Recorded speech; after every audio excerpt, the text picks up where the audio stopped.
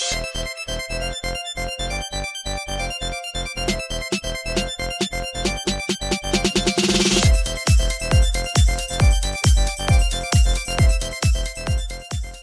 to Generation Why Am I Like This? I'm Casey. I'm Liz. And I'm Alec. And this is the podcast where we look back at some of our favorite pop culture moments from our childhoods. And this week is a very special week because we have a near and dear friend to the podcast. Ben Oksher's here with us. Yay! Hello, Ben. Hello, thank you for having me. Thanks for coming. Yeah. Being here. Yeah, nobody goes anywhere. No, absolutely not. No one arrives or departs. Everyone just is. Oh. So, Oh my god. That's We're so already getting deep too and sad. philosophical. Yeah. sorry. I I'll like pull back. No, more, further. Too back. Too much. Too much. Yeah, and this week, you're going to be talking to us about a show you like, I think. Yeah, I hope so. Otherwise, I've misunderstood the purpose of the podcast. I am going to talk about Pinky and the Brain, an animated series from the 90s that I think probably a lot of people will remember and is sort of relevant again because Hulu just recently this year released a new season of Animaniacs, which includes new Pinky and the Brain segments within it. So it's kind of been rebooted. I didn't know that. Yeah, Cool. I watched a couple of episodes of the new season last night. It's pretty good. My personal history with Pinky and the Brain is that it was one of my favorite shows when I was a kid. It premiered in 1995. That means I would have been 6 years old. I don't think I started watching it at 6. I think I was probably 10, maybe. Excuse me. I just went through puberty, just remembering being 10. Oh. I'm an actor, so I have a very vivid sort of sense memory that takes over my body. It's very method of you. Good. Yeah. Wow. I think I was probably about 10 when I started watching it. So I think age maybe 10 through 13, it was part of my regular media diet, my regular rotation. And I would walk around the house, trying to imitate the voices, more Pinky than Brain because that's the easier one to try. Right. And it's one of those shows that even though I don't think I've really truly revisited it much in my adulthood, it's very burned into my brain. So what about you all? How familiar are you with Pinky and the Brain? Yeah, I totally remember the show a lot growing up. I mean, the intro itself is so iconic. It's a banger. It's a bop. But while watching it again, I did remember, as strange as it is, because I feel like a little kid, you should think that Pinky is the really funny one because he's the slapstick over the top. But I remember thinking Brain was hilarious. And thinking that he was the cooler one, and I wanted to be more like Brain, which I don't know what that says about me as a kid, but... Just means you wanted to know everything. I did. And also take over the world. Yeah, I still don't know what he's saying half the time, and I love it. I watched it fairly regularly. I would say this was in my rotation of childhood cartoons, but I wouldn't say that I saw every episode. I couldn't, identify a specific episode of the actual Pinky and the Brain show, especially compared to their parts of Animaniacs or something else. But I did like it. I enjoyed it. Yeah, this was also one that I watched, and obviously it connects with Animaniacs, which I watched a lot of as well. I think, what channel would this have been on when we were kids? This was on the WB. Okay, so this, yeah. So you and I, were you in Kansas City? Did you grow up in Kansas City? I forget. I grew up. Yeah, so that would have been channel 62.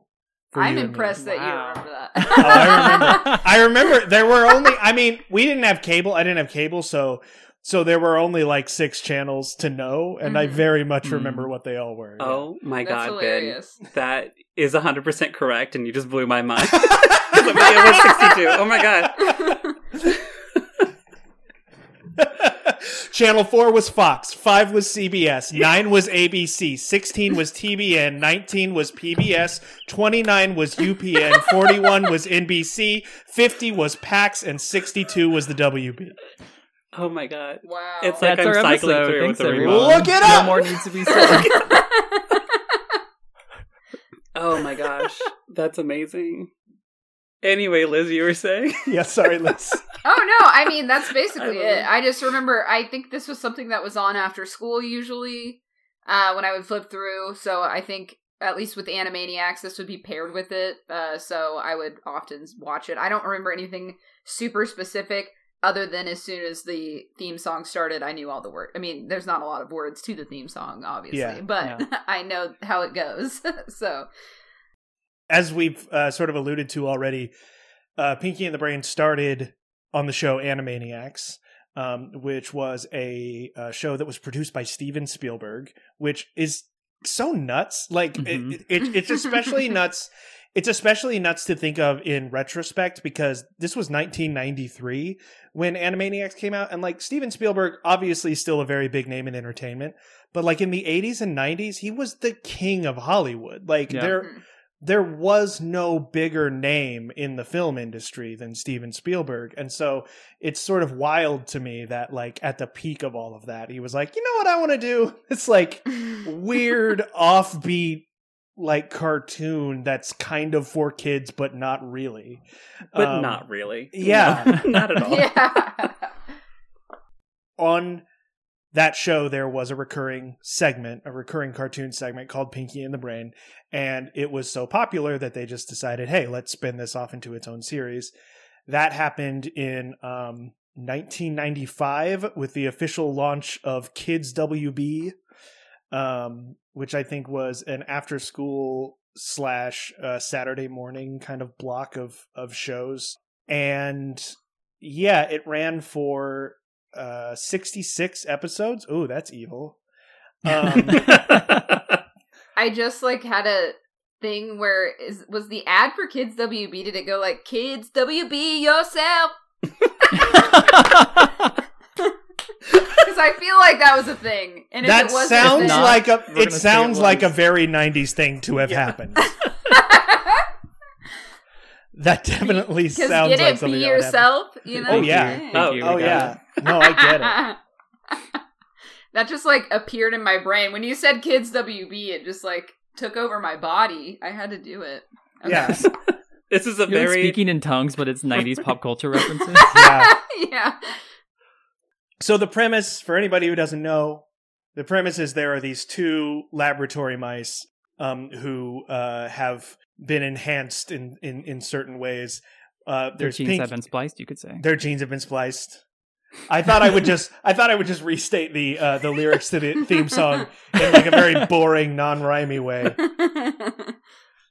But so there's a really, really smart mouse named the Brain, and there's a very dumb mouse named Pinky, and Brain is a megalomaniac. He wants to take over the world, and so every episode or every segment will revolve around some new scheme that Brain would introduce to take over the world, and inevitably it would go wrong and something would happen. Pinky would try to help him, but things fall apart for one reason or another, and the whole thing starts over. There wasn't really any continuity.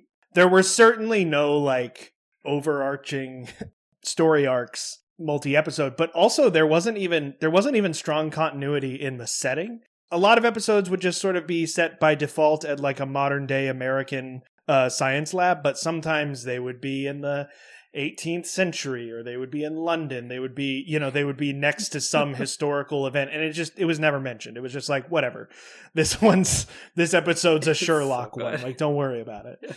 I did watch another episode besides the one we did, and I still like in my brain I could remember a Shakespearean episode, and they did a spoof of Hamlet, which was pretty fun. Yes, that's right. But the episode like paired with it was a Winnie the Pooh spoof, and instead of Christopher Robin, it was Christopher Walken, and it was so well. good. And that actually segues into something that I wanted to talk about with Pinky and the Brain and with Animaniacs. There's this strange sensibility to both of those shows where, like I said, they are kids shows. Like, they were on Kids WB, they were programmed for kids, but so many of the references just went way above kids' heads. Like, I didn't know who the hell Christopher Walken was. And like, and they would make political jabs, you know, they would satirize political figures and stuff. I didn't understand any of that. They like to frequently sort of, Animaniacs more so than Pinky and the Brain,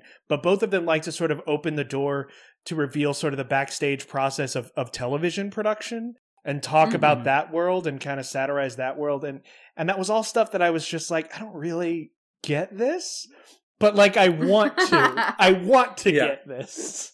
Yeah. So I kept watching. I think the only reason I knew that Bill Clinton played the saxophone is because of the Animaniacs theme song. In the Winnie the Pooh episode too, speaking of political figures, Eeyore was played by, or was Al Gore, and he was full of hot air, and that was his problem. That's right. And again, watching it, I was like, how would a kid get any of this? This isn't for kids. This is just not for kids. It's really strange what's the tone that they were able to strike, and like, on paper, it seems like it shouldn't have worked, but it's a weird balance. It's great. We all remember it. I'm sure the new Animaniacs series has a really hard time trying to relate the Brain to, you know, anyone currently in politics who fails again and again in trying to overtake certain things.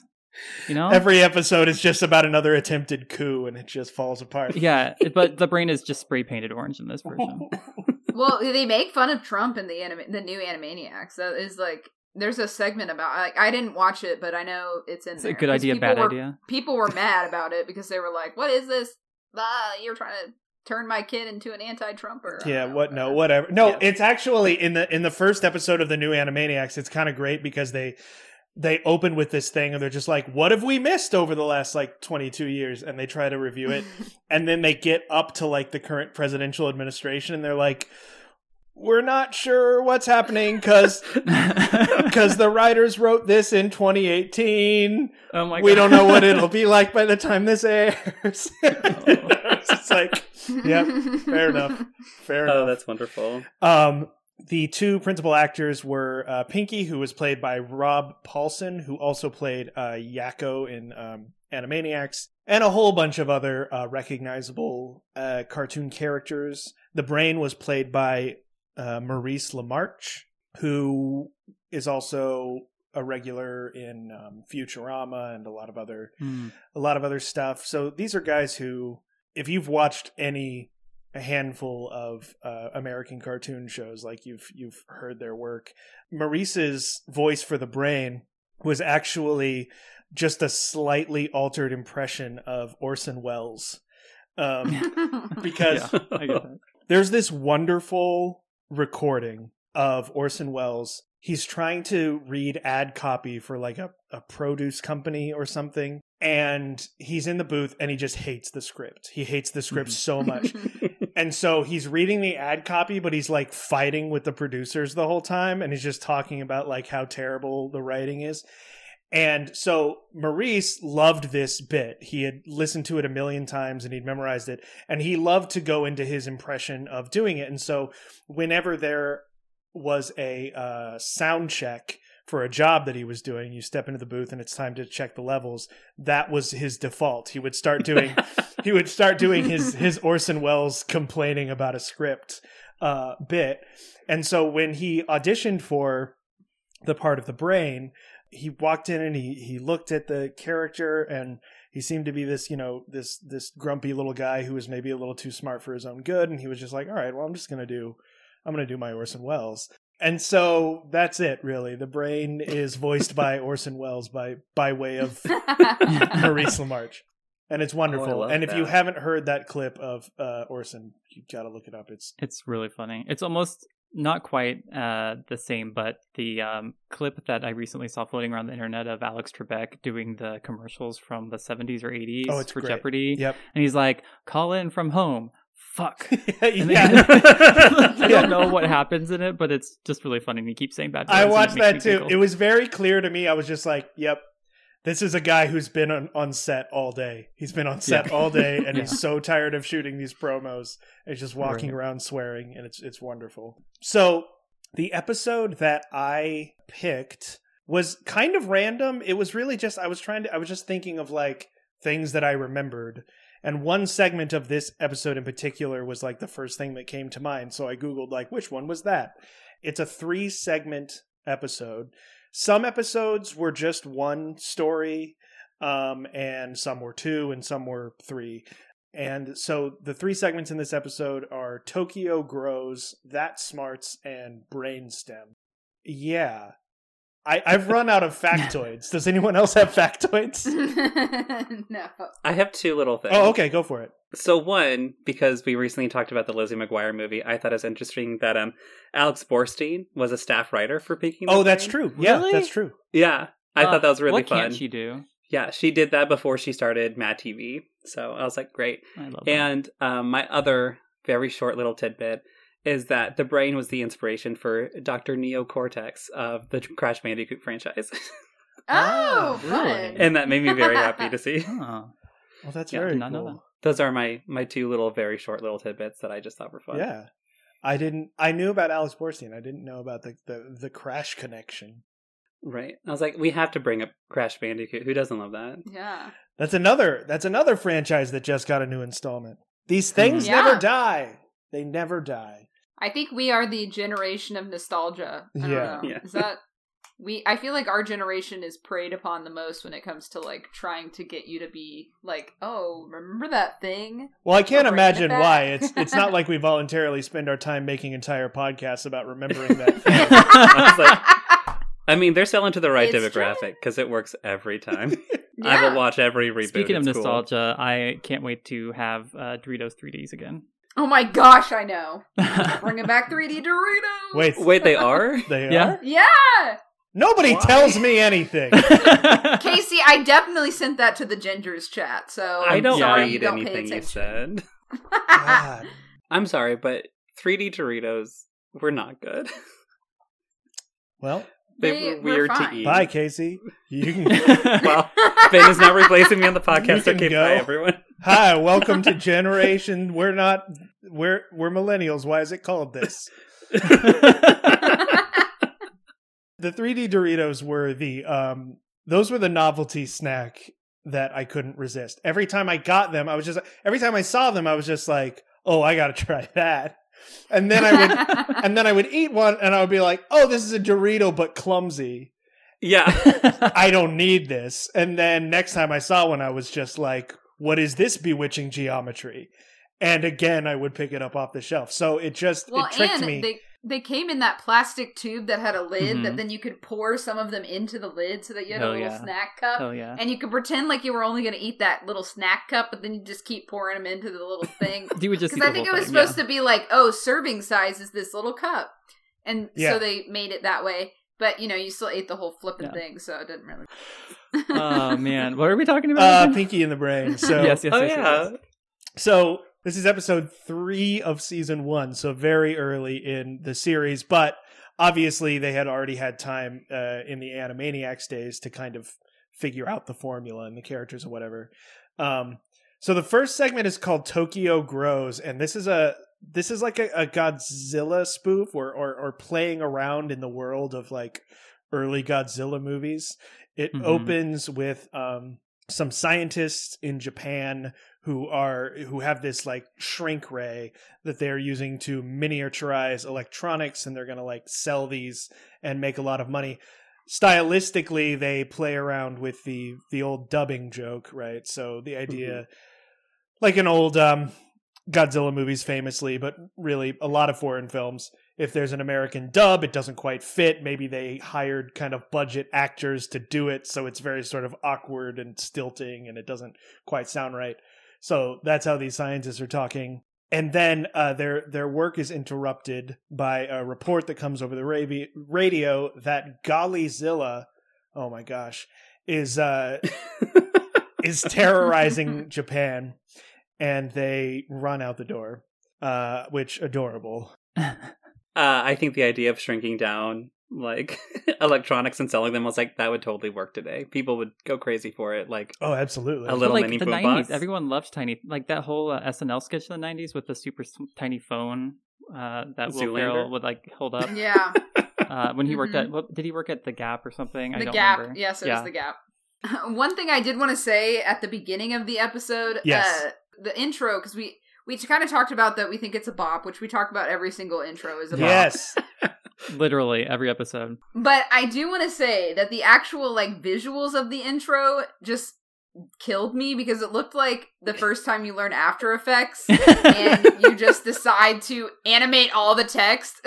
I don't remember the lyrics in the original one. Like, I'm sure they were there, but I don't remember the lyrics going by as the song I plays. think, Yeah. and I could be wrong about this, I'd have to go check. I think eventually they took the lyrics off the screen because the visuals that you see, at least in this episode, it's just clips from the series like you would expect, except overlaid on top of them are just like text flying all over the place. And like Microsoft Word art. Yeah, like every transition, every font, like just all over and it feels, this is total speculation, but it feels like a studio note or something. It feels like they were just like, there's not enough happening in the beginning. We got to keep the kids engaged. Put some shit on the screen. I mean, maybe that's why I know all the words to it. Maybe it did happen, and I read them all, and then I remembered them, but now I don't remember. Yeah. Maybe this is like a Berenstain Bears thing, too. Like, I just removed it from my hilarious. It's really wild. It was so bad. It's really wild. So we've set the scene. This is the first time we actually see Pinky and the Brain. They are, of course, in the same lab as the scientists who were just making the miniatures. They're in their little cage. Pinky is talking about Gollyzilla, and at first he's talking in this sort of exaggerated, like, overdub style. Brain slaps him, and he stops. So that's where that's when we kind of come out of that trope. Brain starts to explain his latest plan for world domination, which is he wants to use the shrink ray, but he wants to reverse its powers so that it will enlarge Pinky. He puts Pinky in a Gollyzilla costume, so in like a bad, so cute, in like a bad Godzilla costume, and he blows him up to the size of Godzilla. And and it should be noted at this point in the episode that Brain has stated that he doesn't think that Gollyzilla is real, but he blows up Pinky to create Pinkzilla, and his plan is I'm gonna unleash Pinkzilla on the city, and then I will also blow myself up, and I will, we will sort of stage this thing where I save the city from Pinkzilla. I will be hailed as a hero, and they will make me their leader. I love it. I love Pinkzilla. It also sounds like when you create a toy line for some sort of movie, but you don't have enough characters, so you just throw in a random skin. You're like, this one's Pinkzilla. They might be in the sequel. This is Pinkzilla. It's not made from surplus Barbie stuff. We didn't just recolor the same toy. I think what's kind of great about this is that like Pinky never questions any of this stuff. Like Brain is just like, we're doing this, and he's just like, all right, and off he goes. And that was fantastic. Thank you. I haven't tried it in a while. But so Pinky, he's blown up to the size of a Godzilla, and now Brain is kind of directing him through a megaphone and telling him like, go smash up the city, and he just off he goes. There's a very sort of cute sequence where he walks around mock terrorizing the town. He comes across a couple who are like having a loving moment on a bridge, and he interrupts them and wiggles his fingers at them and tells them to run in terror, and they do. I do feel like it needs to be mentioned, though, that I don't think the portrayals of any of the Japanese people are done well. I don't know. They're not graceful. They don't age well. I think it's... It wasn't as painful as I expected it to be honest with you. Like, as soon as I remembered, I was like, oh, right, this is like a Godzilla parody. I was like, oh, no. Oh, I was like, the racial stereotypes are not going to be good. And... I mean, it's not the episode you would write today, but I don't think it was too bad. The joke was mostly the bad American dubbing. That was most of the joke. And then they did a thing where they had a recurring gag where the Japanese characters, whatever situation they were leaving, they would take the time to like carefully put their shoes back on. Yeah. Right, because they like what a weird gag. Right. Well, I mean, because it's what is that? Because it's like because I guess it's like standard in Japanese culture to like you take off your shoes when you enter a room or you enter a house. Yeah. And It was just weird to be like, that's the funny thing we're gonna do. I'm like, at least it's literally like the least offensive thing they could poke fun of, like Right. at a culture. I'm like, kudos for you for that. But Yeah. like, For me, it was the what is voices. it? I just felt like they were like trying to be Japanese, and they it were didn't just, quite work. it was just this side Yeah. of, Yeah, I mean, it's not Mickey Rooney in Breakfast at Tiffany's. yeah, I will Yeah. say that. it's not that bad. we winning. That's the standard. Ugh. I will say the first time they said Gollyzilla, I was like, whoa. And then I was like, oh no, his name actually is Gollyzilla. Thank the Lord. Yes. And then like, even when the Oh. couple is like kissing and they say Gollyzilla, they overemphasize it. So I'm so happy because I thought they were going to do like the stereotype of replacing the yeah, I R's. didn't And so I was like, oh, right. okay, maybe you dodged a moment. That's Yeah. nice. You thought that they were going to do the RL switch thing. yeah. Yeah, no, I Yeah. think the golly joke was more just like golly is a more polite thing to say than God. Right? Yeah. I think that was A fan that was of it. more the joke. And this is where we get to a part that seems to be referenced, and it's a recurring gag, and I'm sure it's referencing something, and I don't know what it is. I thought if anyone on this podcast might know what it is, it might be Liz, because like I know what Liz, I know what like a movie buff you are, but like we cut to a man wearing a suit, Yeah. smoking a cigarette. Which, first of all, smoking a cigarette, talk about stuff you don't do in a kid's show. In a children's, yeah. Yeah, for sure. But he's smoking a cigarette, and he just looks right to camera, and he says, "Yes, I see." And that's it. Yeah. And then we- Multiple times, though. Right. I don't know what this is a reference to. I can only assume it is a reference to some Godzilla movie. Right? I think Yeah, so. I don't know. I don't really know Godzilla very well. Like, that's not a franchise that I'm super familiar with, so you Sure. could be right. I found some information. Oh, Alec has Oh, some- good, Ooh. good, good. It says that it is referencing Raymond Burr, who appeared in footage spliced into the original Godzilla That's what I movie, thought! which, when it was released in the Oh. U.S., he was best known as TV's Perry Mason. That's right. Okay. I remember now. When the Yes. original Thank you, Tumblr. when the original Godzilla, when they wanted to import it for American audiences, the producer who was importing it was worried that it wouldn't draw Americans in because it didn't have any known American actors. I'm remembering this now. And so they got all these insert shots of this known American actor, and they just kind of spliced it into the movie and had him like explaining things or reacting to things in English. Oh, Oh God. my That god, makes that's sense. so right. That Yes. makes sense. That's so bad. bizarre. And look at where we are now. Like, Parasite won Best Picture. You know, are we getting better? I don't know. People still Well, don't want to watch one anything instance- with subtitles. They're like, get out of here. Yeah. We still hate foreign movies. America's made a few bad versions of Godzilla movies themselves, so like Yeah. we did it, guys. We're Oh succeeding. my gosh, that most recent one was so boring. Ugh. I can't imagine what it would take at this point to get me. Well, I was about to say to get me back in a theater. I mean, it would take a vaccine to get me back in a theater.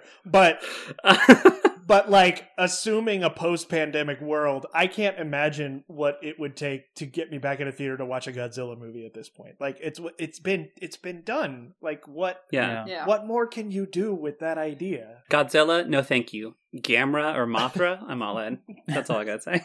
Yeah. So Brain enlarges himself and becomes Brain Odo. I'm not entirely sure what that's a reference to. Basically, he becomes the Mothra to Pinky's Godzilla, and he goes to stop him. But of course, the local military is just as afraid of him, so they start attacking him with tanks, and he blows up, which is a thing that happens to these characters a lot.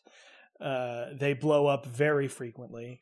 Of course, it's, it's cartoon rules. It's classic Looney Tunes rules. You can blow up and get flattened and, turned into crinkle fries and whatever else. And in the next shot, you're totally fine. I like how specific the crinkle price is. That's great. It could happen. Brain and Pinky are making so much of a ruckus that the real Gollyzilla emerges from the sea, comes up into the city. Brain sees him, assumes it's Pinky, and tries to stage a fight with him. Gollyzilla breathes fire on him, grabs him with his tail, and flops him around. Brain still somehow does not realize this isn't Pinky.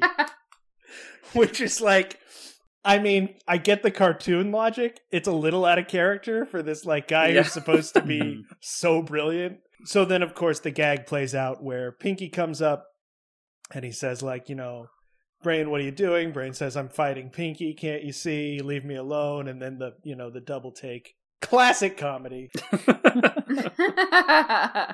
At this point, they crush the building that had the shrink ray in it. They crush the laboratory. They set off the shrink ray, and it hits the Yes, I See guy, who has just been... It's cut back to him at this point, I don't know, 2-3 times. TV's Perry Mason. TV's Perry Mason. It hits him, and he grows to the size of a Godzilla. So now he's fighting Gollizilla. He knocks Gollizilla into the beam again, and at this point, the shrink ray goes haywire. It starts shooting at every single thing around it and growing everything to massive proportions, up until the point that the entire Earth has also grown to massive proportions, and that everything has evened out again, and that the only things that are relatively small now are Pinky and the Brain, and Gollizilla, and TV's Perry Mason. And it ends with the bit that pretty much every episode and segment ends with. Brain makes some allusion to, what we're going to do tonight or what we're going to do tomorrow night. And Pinky says, why? What's that? What are we going to do tonight, Brain? And Brain says, the same thing we do every night, Pinky. Try to take over the world. Cue music. I will say, I do really want a miniature Godzilla. Right? I mean, I think, to be fair, I think you're just thinking of a lizard. But he breathes fire. That's fair. I don't want that part. Well, yeah, that's probably really dangerous. But and he also stands on his his hind legs, which is cute. You get one of those running lizards that run across the desert. Yeah. Then you have to get him a desert. So yeah, a whole desert. And have you priced deserts lately? So the second segment, and this is the segment that I remembered that caused me to Google, like, hey, which one was this? Is called That Smarts. And this one opens in their sort of more standard setting for episodes, which is like a modern day American lab. And we open on Brain doing some equations. Pinky approaches and Brain asks him, hey, have you ever thought about why it is that we haven't taken over the world? And Pinky says, oh, I know why, Brain. Gremlins. Uncanny. And Brain says, no, it's not gremlins. It's because you're so stupid. And so he's been working on this like graphing calculator. And at this moment, he like hits the calculate button and it graphs out a picture of Pinky's face. Because that's how calculations work. At this point, Pinky is worried that Brain is going to want to get rid of him because there's a big part of Pinky's character. Like I said, he's up for anything, and he really just wants to be Brain's friend. He's very... That's all he wants. I literally wrote in my notes, I love Pinky. He's such a good friend. He is an amazing friend. He's so good. It's specifically in this episode. He's like such a sweetheart. I love him. Yeah, and so he's worried that, Brain's going to want to get rid of him because he's realized that Pinky is the problem. And Brain says, no, I'm not going to get rid of you. I'm going to make you smart. Brain creates a make you smart contraption. And he sets Pinky down in this chair and he like straps him in and puts a thing on his head. It looks very much like an electric chair, or, it looks like a mad scientist contraption. I wrote down this joke just because it made me shake my head for a while. Brain says, there lies the genius. And Pinky says, taking a little nap, is he? As I heard that, I realized I was like, oh, that's a joke that whizzed right by my head every time as a kid. I don't know how many times I've seen this episode. This is the first time that like registered. So Brain is operating the machine. He's sure to note that like only someone as smart as him could even do so. He makes all of these crazy calculations on the fly, and he makes Pinky smart. I think what's interesting here, though, is that they didn't change Pinky's personality at all when they made him smart. I know. He's not meaner, or he has no less no less of that like childlike wonder that he had before. He just suddenly knows everything, which Yeah, he's like an idiot savant. yeah, suddenly, but again, super friendly. Yeah, no, I liked that they didn't just make him a copy of Brain, because that's what's so funny about, as the episode continues, is that they are two intelligent beings, but they're so different still. Shows how well the show is written, because it's a much more interesting episode than if you just made him the same character, you know? Yeah. And so at this point, Brain, he's so excited to get started on a new plan now that Pinky's not dumb and he won't mess it up. So he presents his next plan for world domination, and it very much sounds like, you know, a pitch for what a Pinky and the Brain episode would be. Pinky says, "Oh, well, I think there's a problem here with your calculations," and he points out some, you know, technobabble minutia and says, "This wouldn't work." And Brain is like, "Oh my god, you're right. You just saved us an entire night's work. We can skip right by that one. Never mind. Here's another one." And he shows him another one. Pinky finds the fatal flaw before they even start. Another one. Pinky finds the flaw again. And at this point, Brain is getting very frustrated. And Pinky says, "You know, it doesn't really seem like I was the faulty factor in our plans. It seems like you just maybe make bad plans." Ooh. And Ding, ding, ding. And Brain is like, "No, look at the graph that has your face on it. I planned this out." Pinky approaches the graph, starts to make corrections to his equations, and then Brain blows up at him, and he gets very mad, and he just says, "Go away, leave me alone." And again, I think this is a really interesting sort of choice that they made. They didn't shift the personalities at all. They're both smart now, but Brain is still arrogant, and Pinky still isn't. Like, Pinky is still, like, fun-loving. Well, yeah, it's like he never wants to prove Brain wrong. Like, he's not setting out to say, "Oh, you did this incorrectly." And so that's why it's so funny, because he is just like, oh, I just noticed another problem. Yeah. You know, Yeah, like crazy. Great idea. Oh, wait, no, here's a problem, Right. actually. This won't work. Right. I'm sorry. Yeah. After Pinky has sadly slunk away after Brain berates him, Brain hits the calculate button on the new equations that Pinky has entered, and lo and behold, it draws Brain's face. And then Pinky's such a little, like, abused person in this know. weird relationship, because he's like, "Oh, I just miss when he used to hit me on the head and say, 'Stop it,' you know, like, now he doesn't Stockholm even want syndrome, to be if I've ever around, heard and, you know, like, and it's so sad, Yeah. because you just want to be like, you deserve better, Pinky, you deserve better. He does. They refer to that in Pinky and the Brain's first appearance in the new Animaniacs. Like, Oh, yeah. yeah, it opens with Pinky talking about, like, "Well, I've actually spent, like, the last 2 decades in therapy, and I've realized that we're in an abusive relationship, and that you..." Oh my god, they went to couples counseling. He goes through this whole explanation, and then Brain hits him with a pencil and says, "Quiet, you," and then it's back to the Aw. thing. I loved it. Oh my god. I loved it. Brain is furiously scribbling again, and comes to the conclusion that one of them must be stupid. One of them has to be an imbecile for it to work. That feels sort of meta to me, because this whole episode almost feels like the writers tinkering around with the characters and the formula of the show. And I was just like, well, if they're so smart that they see the fatal flaw before it starts, then there's no episodes. This Yeah. is why we can't change things, guys. Yeah, Okay? Yeah. This is why. One of them's got to be dumb. And so Brain decides he's going to make himself stupid by getting into the intelligence machine.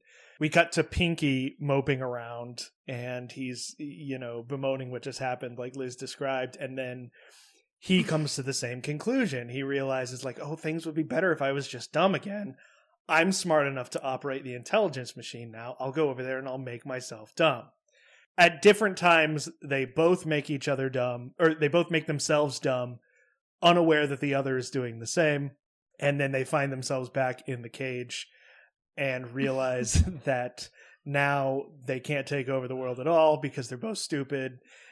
And they can't make Brain smart again because they're both too stupid to operate the smart machine. And that's it. That's the end of Okay. the episode. Like I said, there's no continuity between episodes, you know. No. So good. The I ending, love- though, the ending, Yeah. are we going to talk about that? Go for it. Yeah, I love that last joke. Well, it's just so dejected. It's like the same thing we do every night. I have no idea. And then the very resigned Narf in the Narf. background. No. Yeah. No. No! It's so good. I laughed for a few minutes, honestly. Just, I have no idea. I do think it's funny that Brain actually, I feel like it's almost a sense of remorse that he feels maybe a little bit bad about how he's treated Pinky in this Yeah. episode, because he does make himself stupid, which is very interesting, because it's a little shocking that he would go through, and I'm talking about this very intensely for this Yes, very you are. I love it. silly kids show. But I'm like, maybe the Brain felt a moment of like, you know what? I recognize that now Pinky is the better of the two of us. And so I'm going to sacrifice my intelligence to make this work, which is just, it's surprising, I guess, because he is so arrogant and he clearly wants to be the one to do He it all. does, Mhm. but also, I mean, it's a consistent thing in Brain's character that he really does like Pinky. Mhm. If he didn't, then he would treat Pinky as disposable. But instead, Right. Yeah. Pinky is always like intricate. Like every plan that he makes, he's like, Pinky is gonna be a part of this. Like you're coming Mhm. with me. Yeah. You know, like we're gonna do this Mhm. together. I don't know why. I don't know why. Yeah. But They're best Because if buds. he didn't have Pinky, he'd be alone. yeah, I guess so. And maybe he's scared of the loneliness of being alone. Maybe. Yeah. Yeah. On the topic of thinking too much about it, I wonder if it's also because of Brain's personality. He so much has to be the one to fix the problems and be the smarter Yeah. one. So the idea of that making himself dumb is actually the solution. Instead of it also being like, I'm so self-aware that Pinky's smarter, it's like, I'll be the one to fix this. This is my thing to fix. I'm dumb now. Yeah. Yeah. I feel like probably another reason that he wants Pinky around is because he needs someone to be impressed by his intelligence. Oh, So, I mean, Or he just needs to have power over someone, and it's easier to Yeah. do that with another mouse. yeah. That just doesn't seem realistic. That seems kind of fake. The dynamics of the Pinky and the Brain relationship are just, wow. I'm taking it. Our new college course. Taking a deep dive here. A very deep dive. The psychology of Pinky and the Brain. You know, if we can't do that, who can?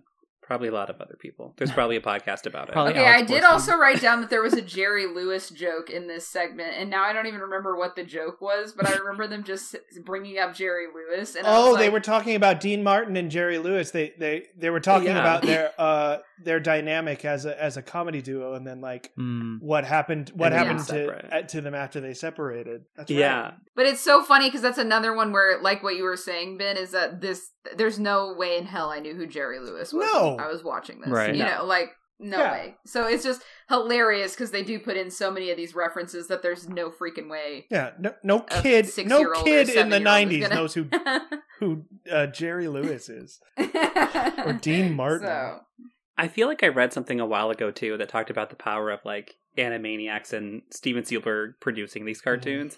Just that he could do so many references because of who he was, that he could just put that in a show and no one's going to say anything. No one's going to stop it or be No. like, hey, don't talk about me that way. They're just like, I can't say something negative to Steven Spielberg. Okay, Steven Spielberg. We'll just put that in the episode.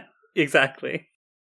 The last segment is very short, and it's called Brainstem, and it is literally just it's a song set to the tune of Camptown Races, in which Brain goes through the anatomy of the human brain. And Pinky sort of bungees in every once in a while to add the refrain of Brainstem, Brainstem, and that's I don't know what else to say about Yeah, it. That's it. what This happens. Is this before so or good. after the Animaniacs, like the country song? I and think it was everything? after. Okay, because it's very much on the same. It's school of very thought, much I the think. Animaniacs had those sort of little educational songs. They had the Nations of the World. They had the United States presidents, which Mhm. I used to know all the presidents in order because of that Animaniacs song, and now I've stopped caring about the concept of presidents, so I don't think about that anymore. But like, oh, what I'm supposed to think they're important? Anybody can do that, obviously. So yeah, I did make a note here because at the end Brain sort of turns to the camera and he says, "That ought to keep the little squirts happy." And I'm wondering, because, and so this is speculation, but I do remember reading about how there were certain laws in place at different times about sort of educational requirements in children's shows. Like, you had to put in a little bit of educational content, like, every once in a while. Like, it was, like, required by law. And that's why you would have, like, PSAs at the end of, like, G.I. Joe shows. And just like, hey, if somebody gives you cigarettes, don't. Now you know. Yeah. Well, it's funny because they did the same thing with teen television with, like, anti-drug and anti-drinking and stuff, because there was an entire episode of Buffy dedicated to how beer, it's literally called Beer Bad. Oh my God. And they made the episode to fit that, like, requirement, and then the studio hated it so much that they didn't even get, because I think were supposed to get some sort of grant money for doing it, and they didn't even get the money because they were like, no, this isn't even, like, proving anything is actually, like, you're not actually gonna help anything. I don't know. It's just funny because there was, like, this huge movement, you know, when we were kids. Obviously, Dare and, like, all that stuff. So I think what a failed program. that was a part of a lot of our media, is, like, warning us about everything. Yeah. And then you wonder why you have a generation of people with anxiety, and it's like, well, you told us all, like, to freak out about everything. And we're disappointed because I spent my whole youth being told people were just going to offer me free drugs all the time. Yeah. That hasn't happened once. I have never had someone come up to me outside of a school play yard to be like, do you want to buy some crack? Like, that is not a scenario. No, much less... Listeners, if this has happened to you, please write it. Yeah, tell us about the time that you were not even just, like, solicited to buy crack, but just, like, offered free crack. Tell me a time that someone offered you their crack. What steps did you do to get there? I'm just curious. So that's that. That's the episode. You know, it's three segments that are all relatively short because it's only a, you know, half-hour show and it's a half-hour network show, so, you know, 22 minutes maybe total of screen time.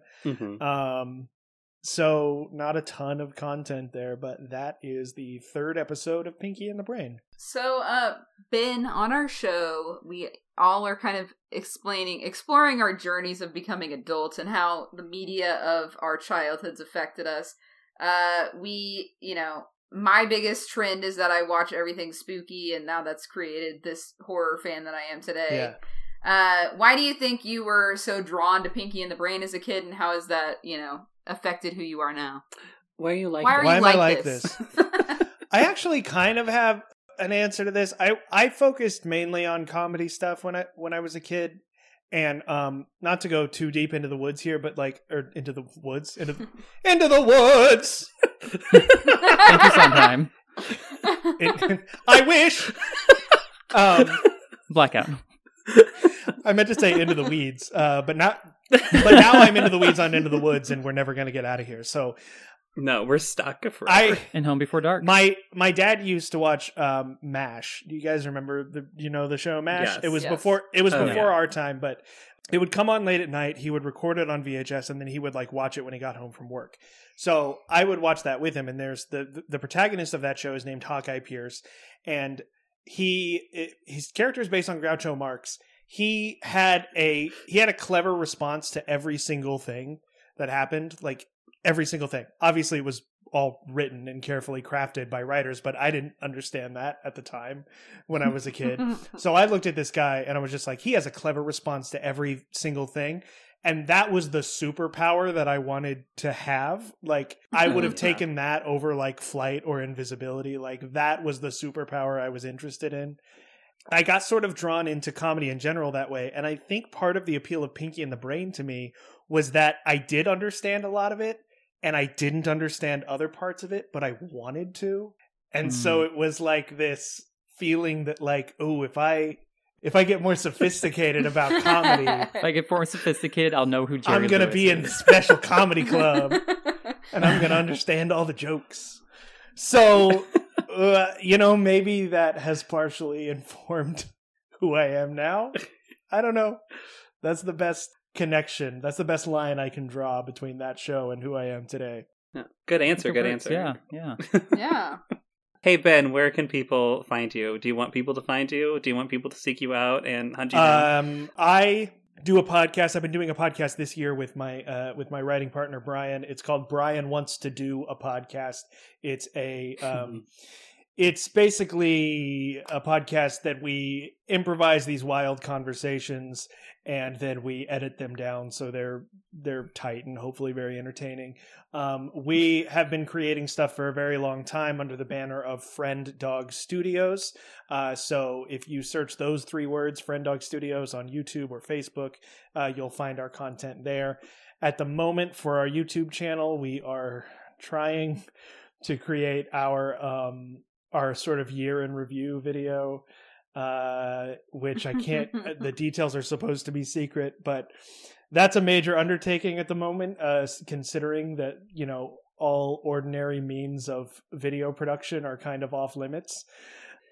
Yeah. So we're having to get very creative, but lucky for us, there's a lot of very talented artists out there who are super bored and are willing to help us do that. So yeah, check out Friend Dog Studios and be on the lookout for new stuff that we make. Fantastic. Nice. I will say I completely spaced because I always panic when I start off the episode. I was going to introduce you actually as a Jesus impersonator, but then yes. So. Yes. So what Casey's referring to is we made a video a couple of years ago called GOP Jesus, in which I played an off-brand political Jesus. And it did pretty well. It got a lot of spread. In fact, to the point where I freaked myself out the other day because I was on Imgur. How do you pronounce it? I don't know. Yeah. Just mindlessly swiping as I often do. And then I was in a comment section and I saw a GIF I saw a GIF. Thank you. Oh, Thank you. whoa. We don't stand for GIFs in this house. I saw a GIF. I saw a GIF of myself as Jesus in the comment section, and I was like, "Do what?" And I was like, "That's how you.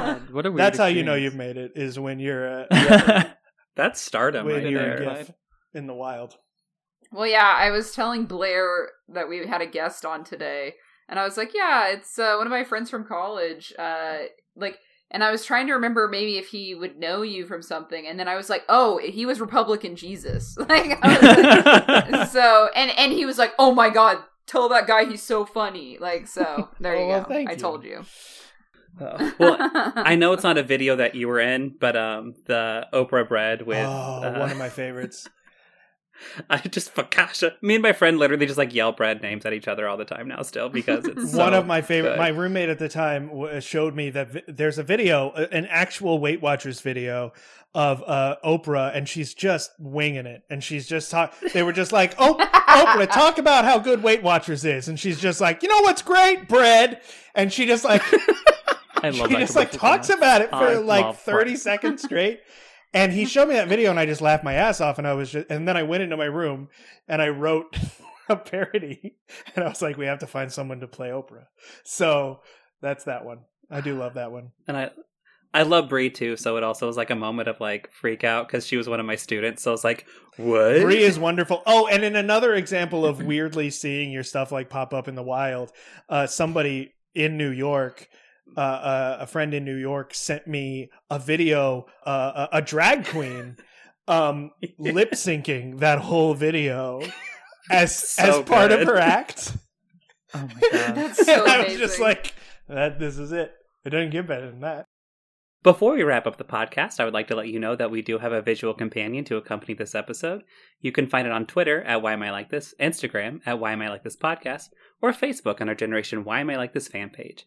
If you'd like to reach out to us, we also have an email, which is whyamilikethis@gmail.com. Y'all should know the deal by now. Do the thing. Review, rate, subscribe, whatever the hell your service lets you do. We need validation.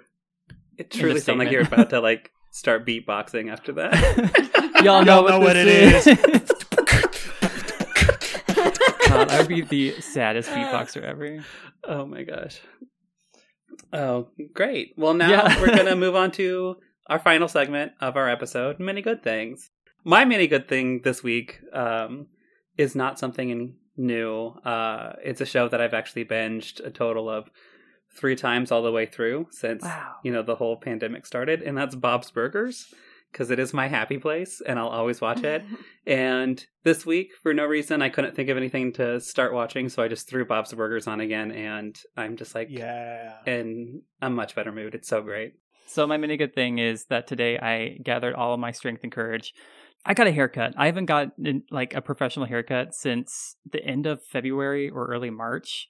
It's been a Frankenstein monster of trimming the insides of my hair, but letting the top grow as long as possible. So it really felt fantastic to have someone just like snip away. And it was super great, super safe. And I loved it. I went to QB House, which is this like Japanese line of hair salons here in the city. And they're super cool and I like them. So I got a haircut today. That's my thing. Super cool. It looks good. Thank you. I appreciate it. I mean, Ben, do you want to share a mini good thing? Is there anything you've been enjoying lately? Yeah, I've got something. This last weekend, my girlfriend and I watched the new Netflix movie, Mank, which is it's a David Fincher movie, and it actually ties into someone we were talking about earlier, which is Orson Welles. It's about the process of writing the movie Citizen Kane, and it's great. I mean, it's not for everybody, but it's stylized in a Citizen Kane sort of way. It has incredibly tight and super clever dialogue all throughout. It feels very dreamlike. It's great. If you're looking for something new to watch, I would say that this is probably one of the best like new things to be released in 2020. It's on Netflix. Cool. Yeah. Liz, what you got? So, I'm going to go ahead and talk about the show that I'm watching right now, which is Hunters on Amazon. It's not super new. It's been out for a little bit, but I finally am getting around to watching it. And it's about, it's like based on true events, obviously very much fictionalized from the true events, but it is about a group of people that are hunting Nazis that are hiding in America during the 70s. So these are all people that, like, most of them are doctors or scientists that were part of the Nazi regime. And then America actually invited them over to America, like, secretly and hid their identities so that they could use their knowledge. But people are now, like, going through and trying to figure out who these people are and killing them one by one. And it's just, anything where I get to watch people kill Nazis is just a good time. So, I mean, so it's good. It's produced by Jordan Peele. Al Pacino is one of the leads in it, which is kind of interesting. At first, I didn't realize it was Al Pacino, and then I was looking it up on IMDb, and I'm like, wow, that is Al Pacino. I mean, he just looks so different, so... But yeah, it's really good. And of course the, mid-century modern lover in me is obsessed with all of the decor and the furniture and anything that's happening in the show. So I love the setting as well, cause it's in the 70s. So, it's good. It's definitely worth a watch. That's our episode of the podcast. Thank you so much, Ben, for joining us. This was a blast. Yes, thank you. Thank you for having me anytime. It was a lot of fun. Yeah, we'll think about it. Hold your horses, damn. No. So our next few episodes, for the first time, we're going to do a little bit of a random theme, and we're going to start off a musical palooza. And so Alec will be starting off our musical palooza with... I'm so excited. We're going to be talking about Beauty and the Beast, the Broadway musical, the origin story of my world in theater. So anyway, thanks everyone. All right, bye. Goodbye. Bye.